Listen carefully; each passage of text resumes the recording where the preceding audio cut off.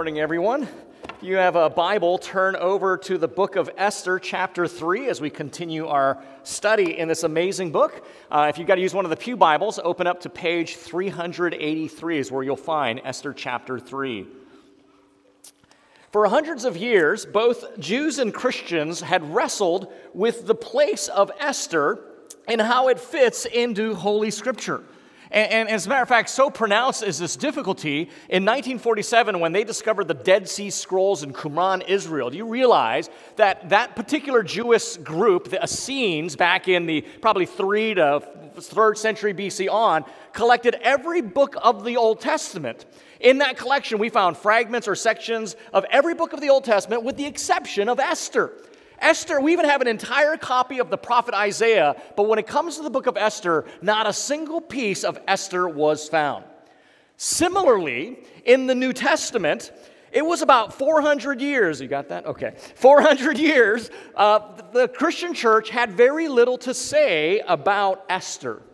In fact, in our particular theological tradition, kind of a Reformed theological tradition, we, if we're going to be honest, probably don't like Esther.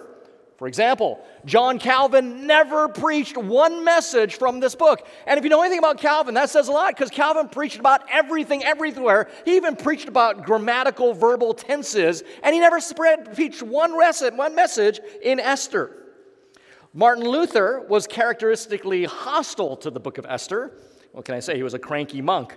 Many Christians through the years tried to figure out how Esther fit in the Bible, and while they got the ball down the field, eventually they would fumble. Liberal Christians have tried to appropriate the book of Esther as a call to resist male patriarchy and to call down the power structures of society.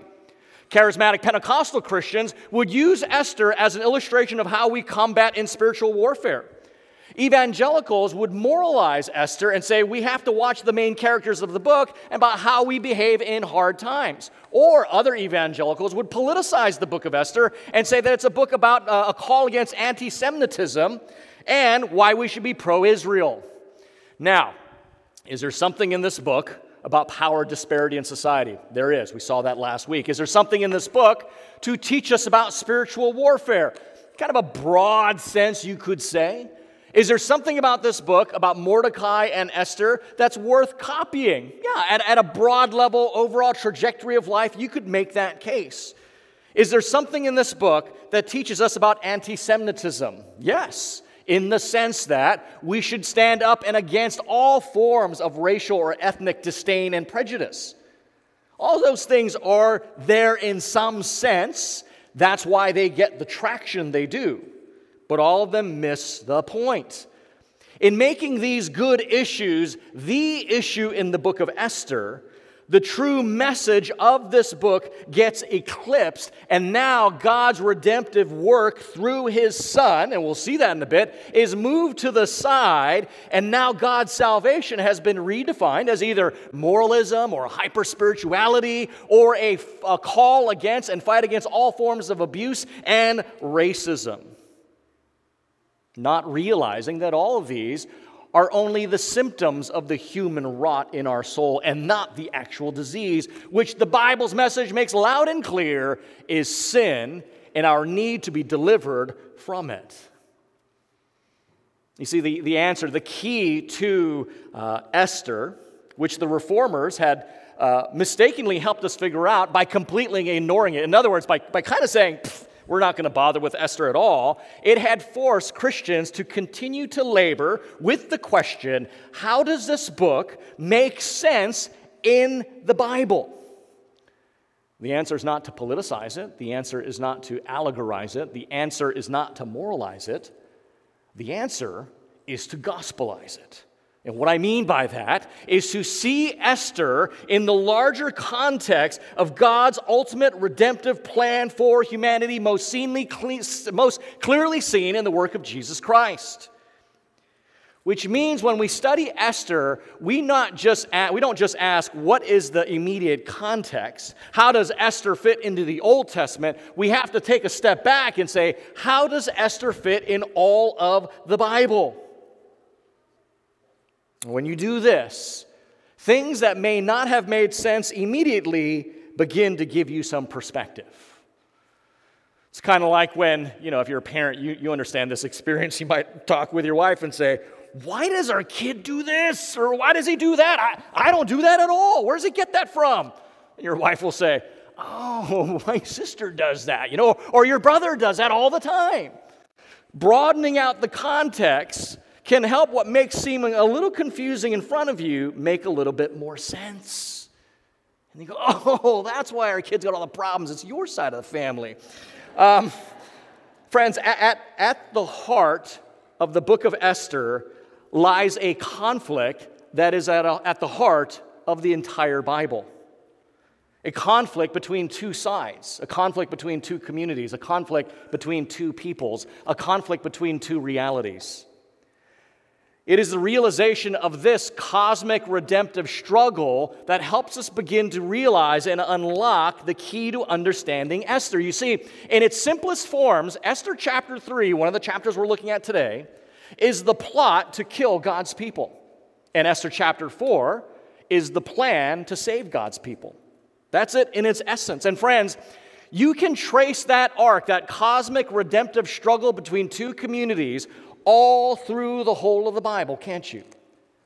Whether it's all the way in the book of Genesis, where it's Cain who rejected Yahweh's word and killed Abel, or Pharaoh who drowned all the children of the Hebrews, all the way through the New Testament where Herod slaughters all the male children of the Jews in an attempt to kill Jesus, through to Jesus' own warnings in John 15 and 16 that whoever would be one of his, that this world would hate, all the way up through Revelation 13 where we see the beast seeking to destroy the people of God. You can trace this fight backwards and forwards, and it's almost on every page of Scripture. What we're going to read this morning, hopefully what maybe you've read this week in Esther's chapter 3 and 4, is just another skirmish in this larger cosmic battle. Friends, Esther isn't just some nice Bible history that if you tend to go to church, you kind of like to know the history of these things. Esther is the story of humanity. It's your history. But in order for us to feel this book, we cannot just talk about the cosmic conflict alone. We have to feel the crisis. And where we feel that crisis most keenly is at chapter 4, at Esther's moment of conviction to act. And it is at that moment we are encouraged to see God's larger plan of salvation working amongst his people. So this morning, as we jump into these two chapters, chapter 3 and chapter 4, we are going to learn something of the conflict, the crisis, conviction, and Christ. How it all leads to him and God's ultimate plan to save humanity. Let's take a look at the first one. If you have your Bibles open to Esther chapter 3, we're going to look at verses 1 and 2. We're going to take a look at the long-standing conflict that we're immediately reintroduced to. Here we are, chapter 3. Keep in mind, what just happened was Esther's become queen. Mordecai discovers a plot to assassinate King Ahasuerus, and then the camera pans over to chapter 3. After these things, King Ahasuerus promoted Haman the Agagite, the son of Hammedatha, and advanced him and set his throne above all the officials who were with him. And all the king's servants who were at the king's gate bowed down and paid homage to Haman, for the king had so commanded concerning him.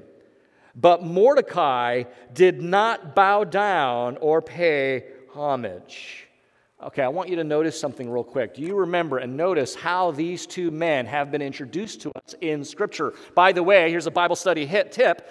Whenever someone's introduced, really, this is, if you're reading literature, you know how to do this, but since most English literature is based on Scripture, it makes sense. When a character is introduced, how they're introduced is very key to the role he or she will play in the narrative. Notice how both Haman and Mordecai have been introduced. In chapter 2, verse 5, this is how Mordecai was introduced. Now there was a Jew in Susa, the citadel, whose name was Mordecai, the son of Jair, the son of Shimei, the son of Kish, a Benjamite. And then chapter 3, what we just read, how Haman is introduced. After these things, King Ahasuerus promoted Haman the Agagite, the son of Hammedatha. Now, Mordecai is a descendant, some of you know, of King Saul, right?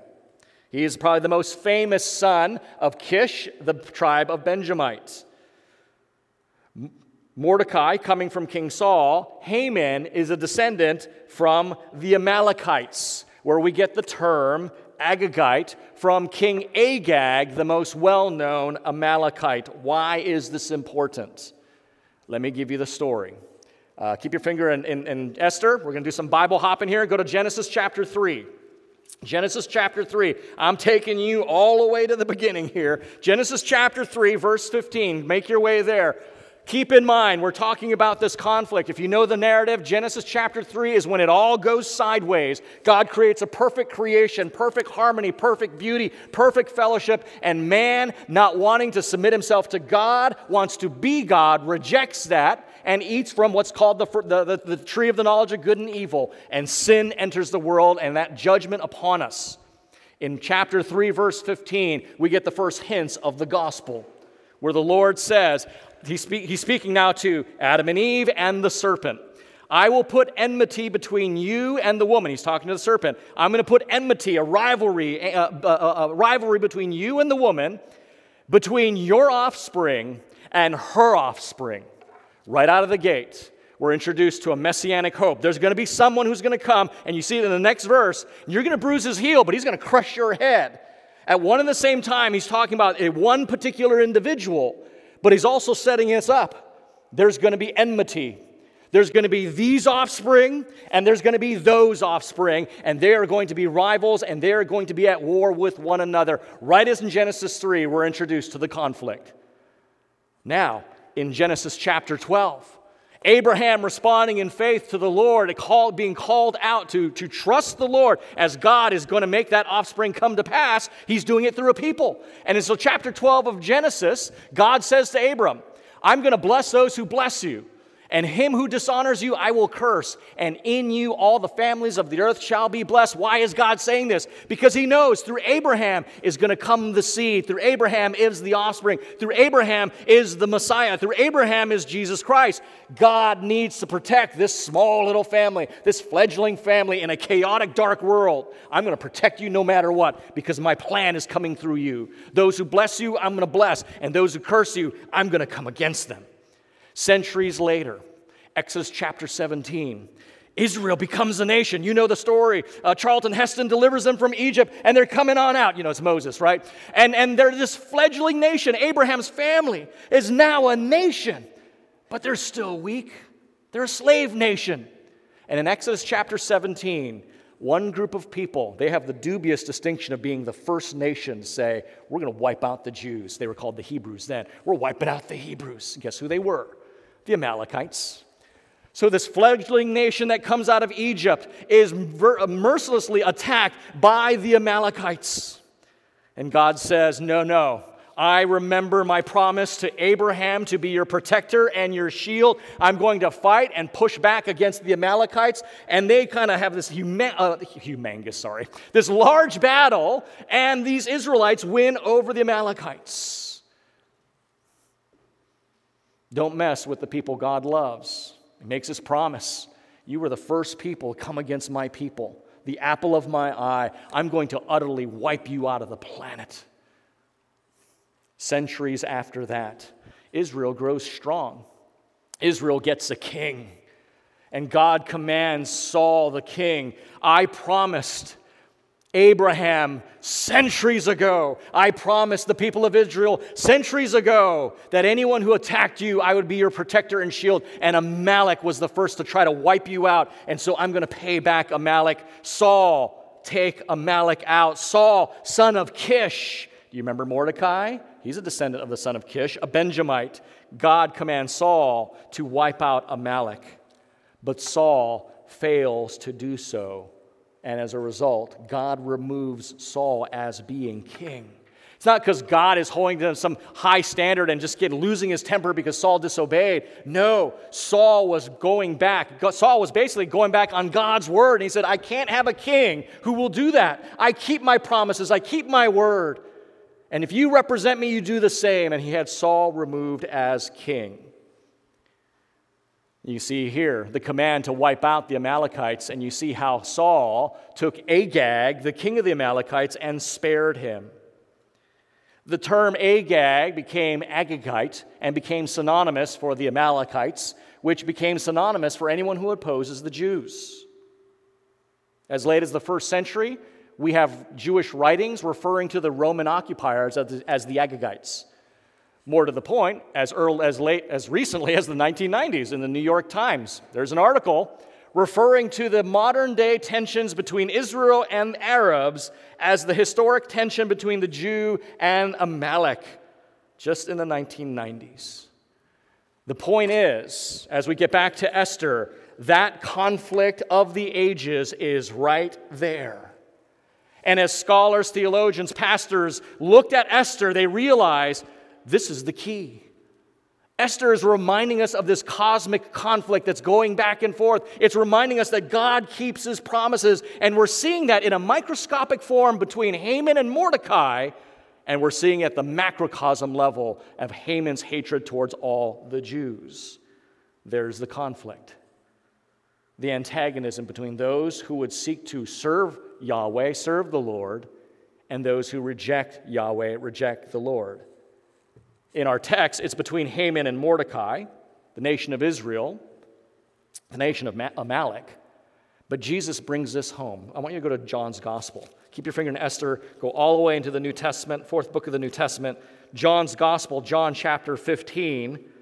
Listen to what Jesus says, because he's talking about this conflict. John chapter 15, picking it up in verse 18.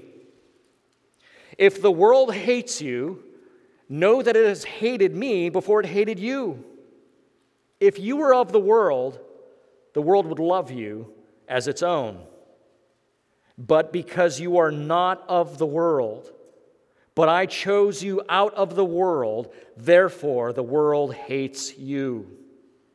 Remember the word that I said to you, a servant is not greater than his master. If they persecuted me, they will also persecute you. If they kept my word, they will also keep yours. But all these things they will do to you on account of my name, because they do not know him who sent me. And friends, this age-old conflict that rages everywhere at all times erupts into crisis. So that's the conflict. That's the cosmic conflict between the offspring of the enemy and the offspring of those who would choose to serve the Lord.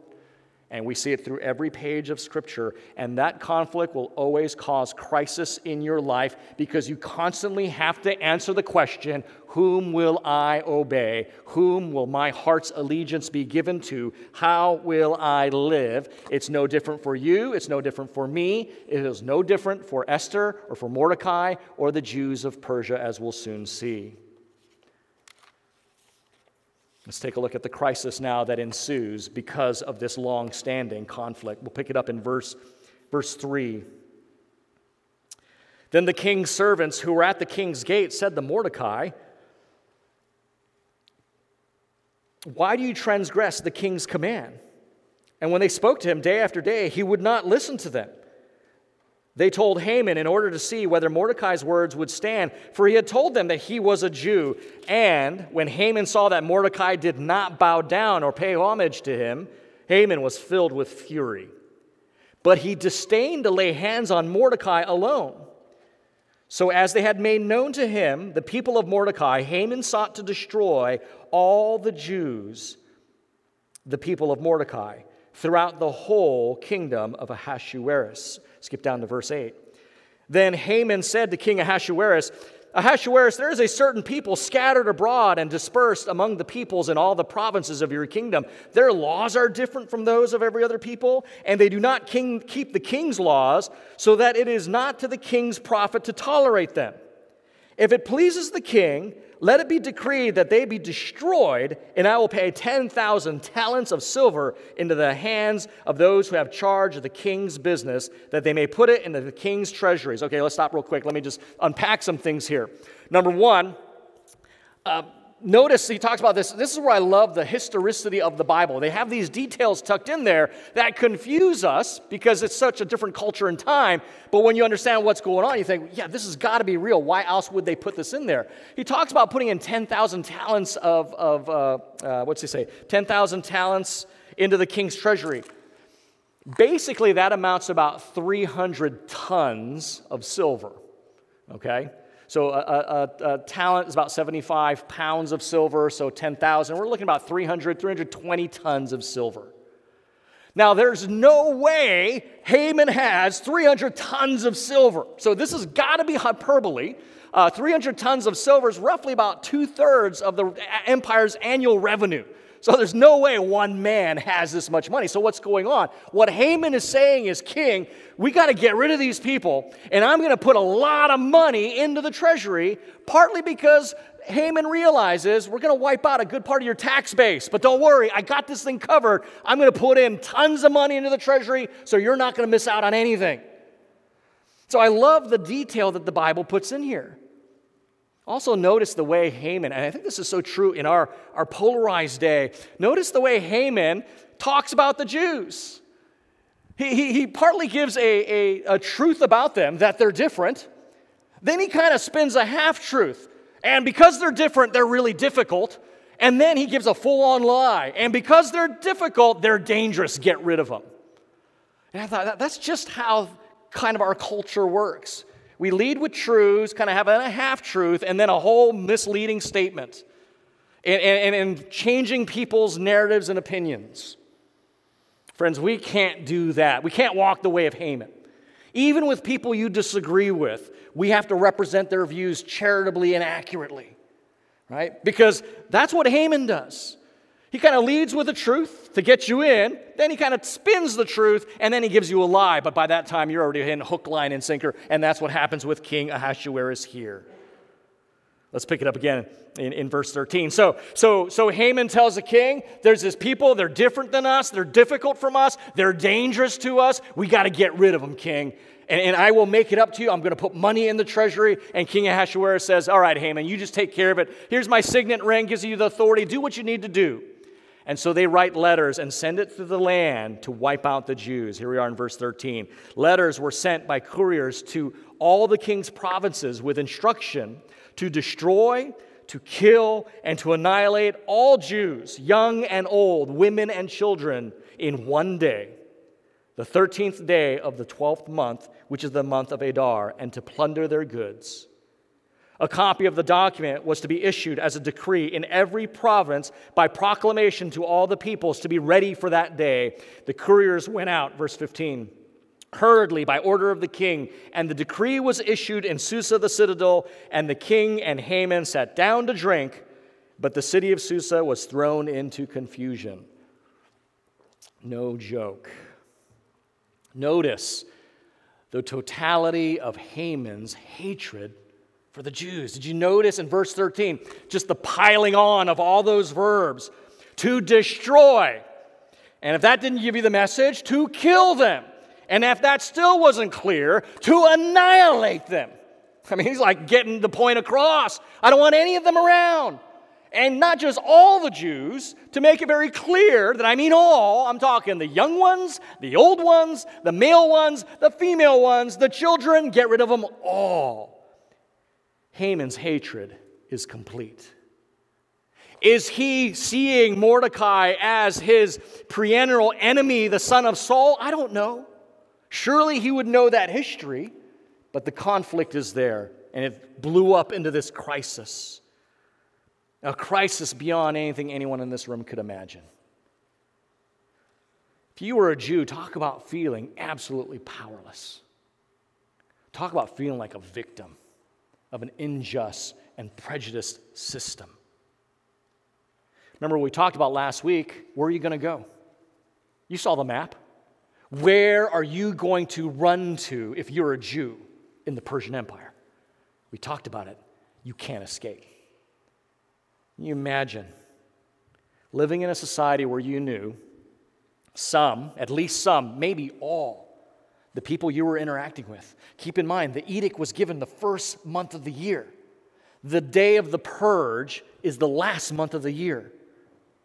For an entire year, the people you're interacting with, you don't know which ones. The ones at the grocery store, the ones walking in your neighborhood, maybe the ones playing with your kids at the park. How many of these behind closed doors are planning, waiting for the day, sanctioned by the government, that they're going to eliminate you, your children, family, and they get to take anything that you have left behind.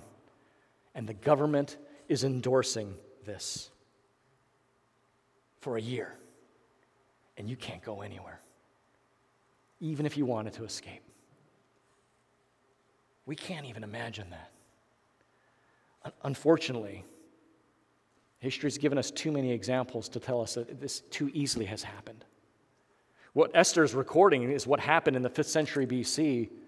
The news recorded something very similar in the 1970s in the same location. You remember, those of you who are old enough, when the Ayatollahs came into power in Iran? And the church faced massive and fierce persecution. I have friends who are refugees of that persecution. We have in our fellowship brothers and sisters who are fleeing from that regime. Some of these persecutions we remember, some we've forgotten. Did you know Pyongyang? You all know what Pyongyang is, right? Did you know Pyongyang used to be called the Jerusalem of the East? That Pyongyang was a thriving center of Christian faith until the communist regime wiped out the church so thoroughly that the world no longer remembers that the north of Korea was a stronghold of gospel proclamation. From Iran to Korea, ancient times to modern times, the people of God have been crushed, oppressed, and persecuted. In my short life, I've personally been there with the persecuted church in Africa and China and seen the persecution, one from the communist government, the other from the sword of Islam. Persecution exists against the people of God. And friends, nothing raises the question of where is God and what is He doing, like persecution specifically, or just suffering in general. We may or may not face that kind of persecution. I know Steve's family has. Was it your Hungarian side, your father or your grandfather faced the persecution of a communist regime? We may not face that kind of physical persecution, but we do face suffering, and it always leads to a crisis. And like Mordecai, and to deal with his crisis, he understandably looks to Esther to help in the situation. Let's look at chapter 4. Now, chapter 4, what I want to do is I want to read through bits of chapter 4 to keep the narrative flow going, but I'm going to jump around, so just let me we're going to work through it and talk about it. Chapter 4, verse 1. When Mordecai learned all that had been done, so he found out about Haman's plot. He found out that Haman had a personal grudge against Mordecai, and he wasn't satisfied just to come against Mordecai, but wanted to wipe out all the Jews. When he learned that all had been done, Mordecai tore his clothes and put on sackcloth and ashes, the traditional sign of mourning after someone died, and he went out into the midst of the city, and he cried out with a loud and bitter cry. He went up to the entrance of the king's gate, for no one was allowed to enter the king's gate clothed in sackcloth. And so Mordecai goes mourning and grieving, crying out. Esther finds out that her cousin's at the king's gate in sackcloth and ashes. And what's going on? She doesn't know. So she sends new clothes to Mordecai so he can come in. But Mordecai refuses it and tells Hatak, who Esther is one of her eunuchs, she dispatches him to talk to Mordecai. And Mordecai gives to Hatak a copy of the document because Esther doesn't know what's going on. Verse 8, Mordecai also gave Hatak a copy of the written decree issued in Susa for their destruction, that he might show it to Esther and explain it to her and command her to go to the king and beg his favor and plead with him on behalf of her people. And so Mordecai tells Hatak, communicate this to Esther. Go to Ahasuerus and plead with the king. We're all going to die. You have to save us. What does Esther say? Whoa. Hold on. Slow down here. Dial it back. You don't know what you're asking me, Mordecai. You don't just walk into the king's presence. Nobody gets to just show up in front of the king. If they show up in front of the king unsummoned, it's the death penalty. Unless he extends his scepter, I'm going to die if I walk in there because he hasn't called for me. And by the way, he hasn't called for me for 30 days. I don't think he's too much into me anymore. I'm not doing this. Let's pick it up at verse 12. Hatak comes back, communicates this to Mordecai. And when they told Mordecai what Esther had said, then Mordecai told them to reply to Esther, "Do not think to yourself that in the king's palace you will escape any more than all the other Jews. For if you keep silent at this time, relief and deliverance will rise for the Jews from another place, but you and your father's house will perish. And who knows whether you have not come to the kingdom for such a time as this?" Then Esther told them to reply to Mordecai, "Go, gather all the Jews to be found in Susa." And she says to them, "Have them fast for 3 days. And then I'm going to go to the king. And all my attendants will fast for 3 days. And then I'm going to go." All right. We can understand Esther's predicament in some way, can't we? Think about this. If she pleads for the Jews, then her identity as being one of them is going to be revealed, which up to this point, she's kept her identity hidden for between 4 to 6 years of marriage. And we know that because of the time markers. Notice how the author's always putting time markers in here. Chapter 2, verse 16, when she went in for that infamous audition, it was the 3rd year of his reign, or even the 7th year of his reign, right? In chapter 3 here, verse 7, we're told it's the 12th year of his reign. So Queen Esther's been the queen. She's been with the king for between 4 to 6 years, depending on how you count those years, the time. And this whole time, she's been hiding her identity from Ahasuerus. Okay, we know what Ahasuerus did to a disobedient wife. What do you think he's going to do to a deceptive wife? If Vashti got exiled because she didn't show up when she was summoned, what happens to Esther who shows up when she's not summoned? Okay, there's a dilemma here. And we know Ahasuerus, he has a bit of a short fuse, right? Esther, as a queen, let's be honest, she's just a trophy wife. Esther is just more for the king's prestige and his reputation and his pleasure. He is not there. They are not. Don't think of ancient marriages the way we tend to think of marriages, right? It was not the same kind of thing. Marriages were more for political expediency, alliances, and just kind of getting through life to have kids to help you with the farm. It wasn't the kind of thing we understand today where, oh man, love, love, love. That's not how it was. It was, oh, you're a fine specimen. You can probably have a lot of kids. Let's get married. We got a big farm. That's the reality.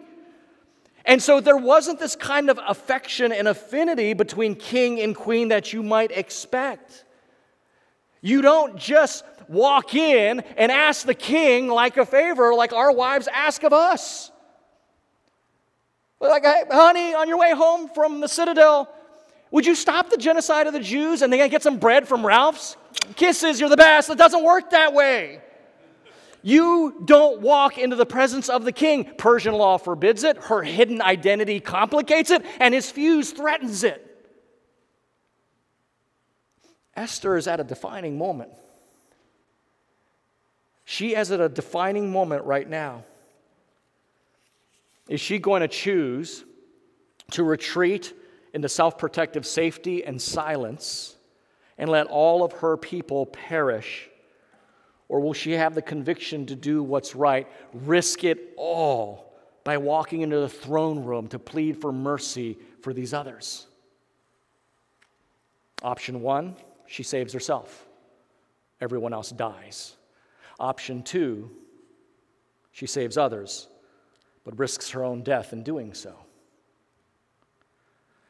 Friends, these defining moments, they're going to mark the Christian life. Let's get back to that conflict of the ages. If you're a Christian, you're going to have defining moments, and they will mark your Christian life. They may not be on the level of national genocide, but make no mistake, you will have them. Maybe you're a young Christian high school girl.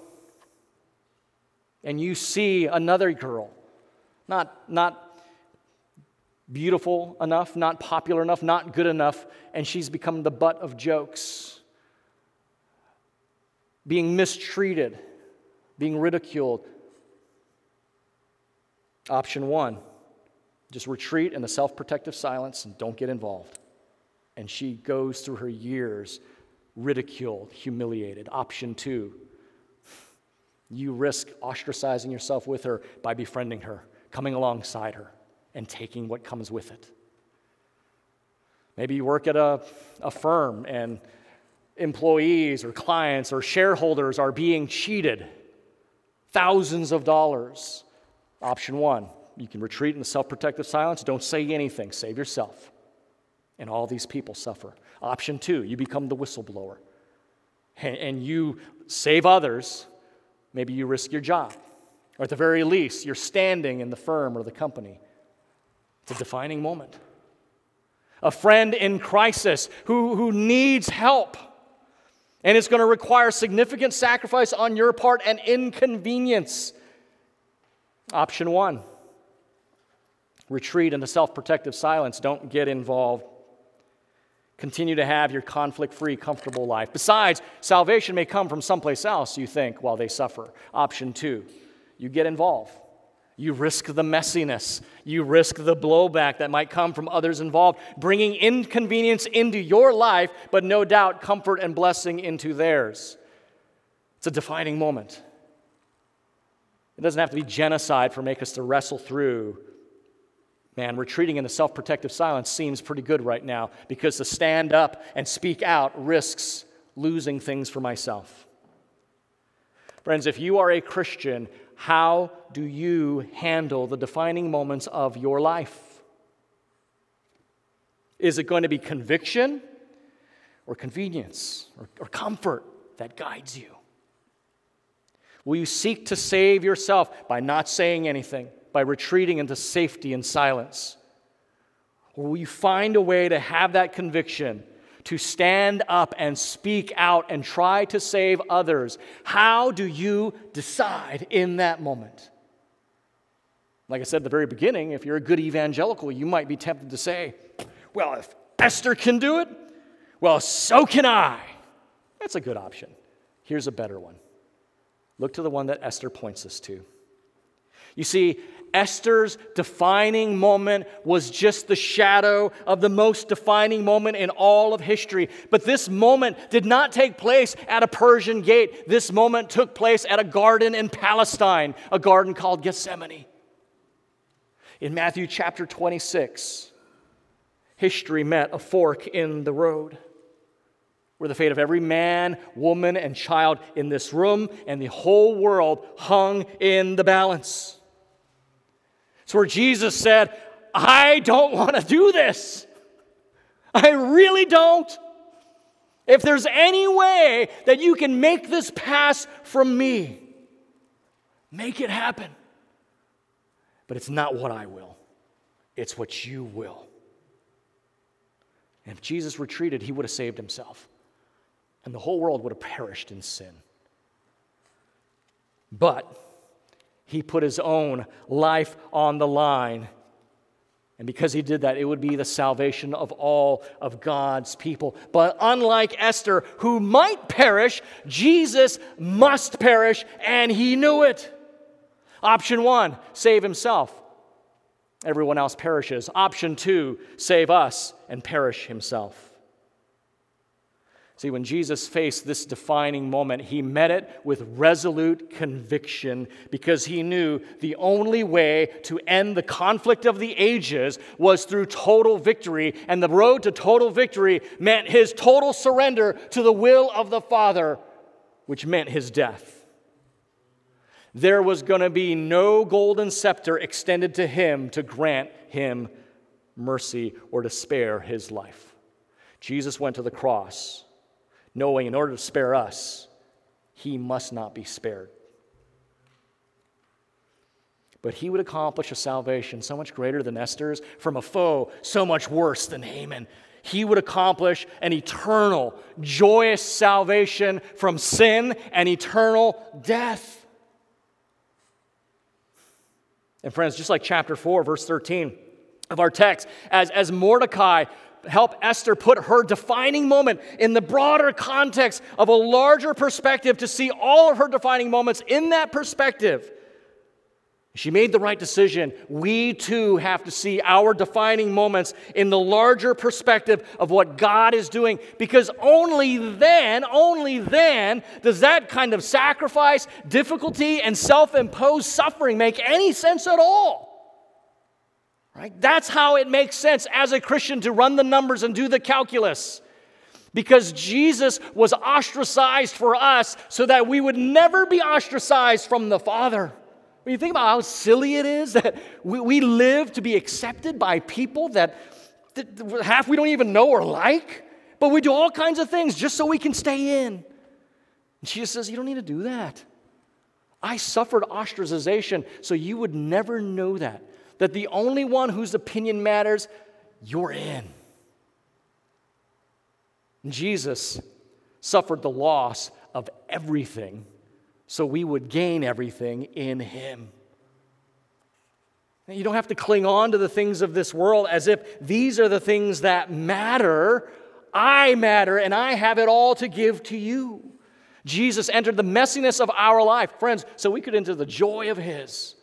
It's only when you realize these things do you have what it takes to say, yeah, I'll suffer this ostracization. I'll become the friend of this person who's being ridiculed. Yeah, I'll suffer the loss of whatever this might mean to do the right thing.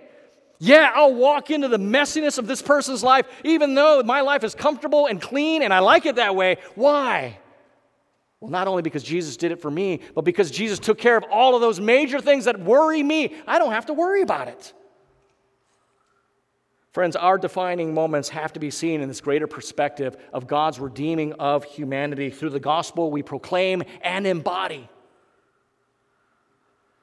And when we face those crises of our life that this conflict is inevitably going to bring up, we don't retreat into self-protective silence and safety.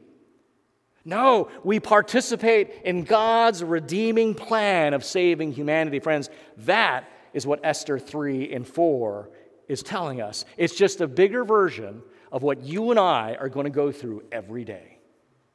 Let's pray. Father, we thank you that though you have cloaked this amazing truth in an amazing story, we realize that this isn't just for us to enjoy what Esther did and cheer her on, but it's to make us realize this is what you intend to do in this world through us. Father, when we face these defining moments, help us to see the broader perspective. That, Lord, we don't have to worry about the loss of things of this world because we have it in Christ. Help us to associate with the lowly, and those without because you did. Help us to walk into the messiness of life because that's what you do and that's where your glory is seen. Father, how radical this church, the world would see the church as we were gripped by this reality. Father, we thank you that Esther did what was right, but we thank you more importantly that she points us to Jesus Christ, who denied himself so that we would know your salvation. And it's in his name we pray. Amen. Thanks for listening to this message from Christ Community Church of Laguna Hills. For more information and resources from Christ Community, visit us at www.ccclh.org.